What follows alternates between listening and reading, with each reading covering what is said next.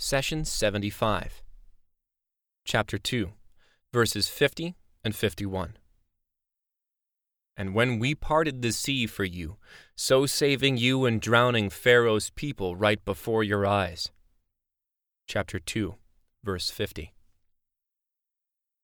Prophet Moses, peace be upon him, led hundreds of thousands of his people out of Egypt to escape the grave injustice they experienced under the rule of Pharaoh.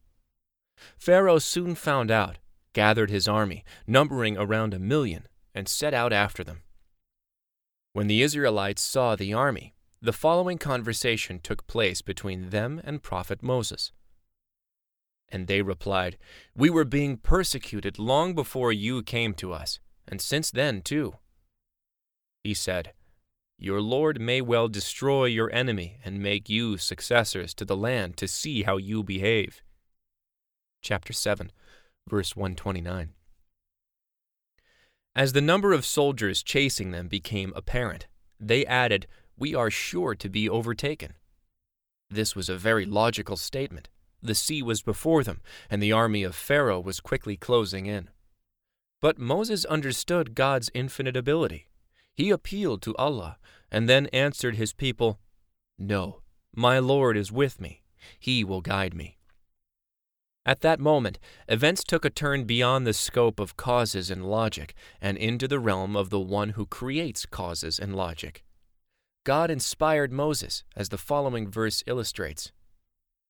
"So we revealed to Moses, 'Strike the sea with your staff,' and it split in two, each part like a towering cliff." The sea parted, leaving a passage free of water. Through God's command, water went against its flowing nature, and its particles became firm, clinging to each other. The result was gigantic mountains with a passage in the middle for the children of Israel to cross. Some question, if the sea split into two parts, wouldn't the ground revealed be too wet and muddy to cross? We find the answer in the following verse. "We revealed to Moses, 'Go out at night with my servants and strike a dry path for them across the sea. Have no fear of being overtaken, and do not be dismayed.'" Chapter 20, verse 77. As Moses and his people were crossing the sea, they asked him about the rest of their families.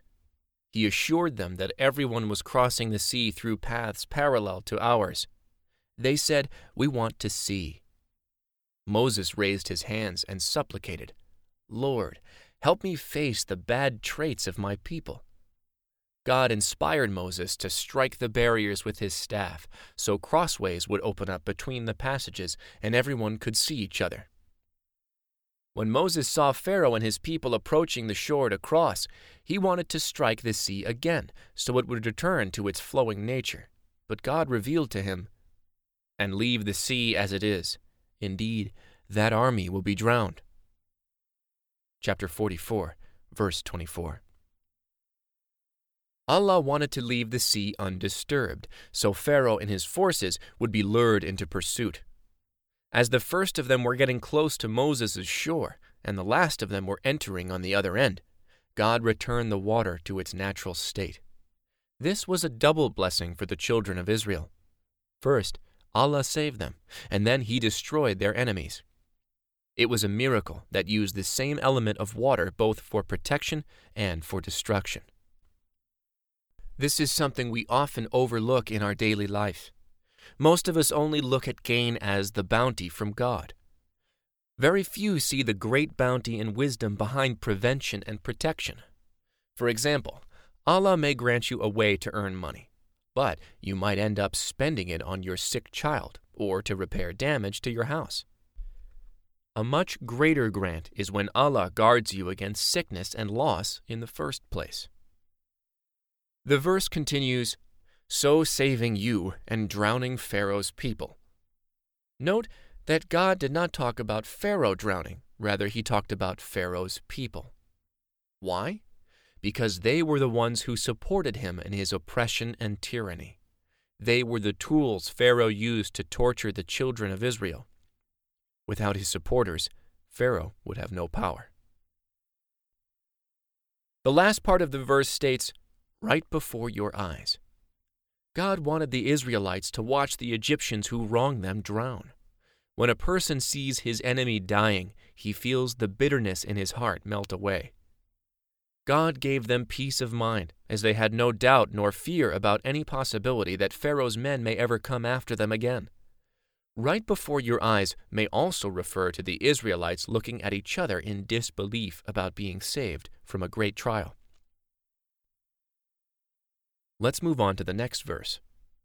God says, "And we appointed 40 nights for Moses, and then, while he was away, you took to worshipping the calf, while you were wrongdoers." Chapter 2, verse 51. After the exodus from Egypt, God summoned Moses to Mount Sinai for 40 days and nights so that his nation, which had now achieved independence, could be taught law and morality. Moses' prior communication with God granted him prophethood and declared him the savior of his people from Pharaoh's terrible rule. At that time, God provided Moses with signs and miracles to convince the Egyptians of his prophethood, but Moses was not granted the divine revelation of the Torah. Allah revealed the scripture to Moses soon after the destruction of the Egyptians and the escape of the Israelites. God says, "We appointed 30 nights for Moses, then added 10 more. The term set by his Lord was completed in 40 nights. Moses said to his brother Aaron, 'Take my place among my people. Act rightly, and do not follow the way of those who spread corruption.'" Chapter 7, verse 142. It is interesting to note that most religious times and events are related in terms of nights. This is because dates and months cannot be calculated accurately with the sun. We cannot know which part of the month we are in by looking at the sun. On the contrary, the shape of the moon gives us plenty of information about time. You and I may be able to roughly approximate the date by looking at the moon, but a Bedouin living in the desert can tell you exactly which night of the month we are in. Thus, all religious obligations and calculations are based on the entrance of night. For example, the first night of Ramadan starts at sunset, before the first day of actual fasting. The same is true for the 15th night of the month of Sha'ban, and so on. In Islamic obligations, the night always precedes the day. The only exception is the day of Arafah. We do not call the preceding night the night of Arafah. The number of months in a year in the sight of Allah is 12, as the following verse illustrates. God decrees that there are 12 months, ordained in God's book on the day when He created the heavens and earth, 4 months of which are sacred. This is the correct calculation. Chapter 9, verse 36. The Hijri, or Islamic calendar, is lunar, and thus it is different from the Gregorian calendar, which is solar. The wisdom behind the Hijri calendar is that if months were measured by the sun, then Ramadan, for example, would occur at the same time and season every year.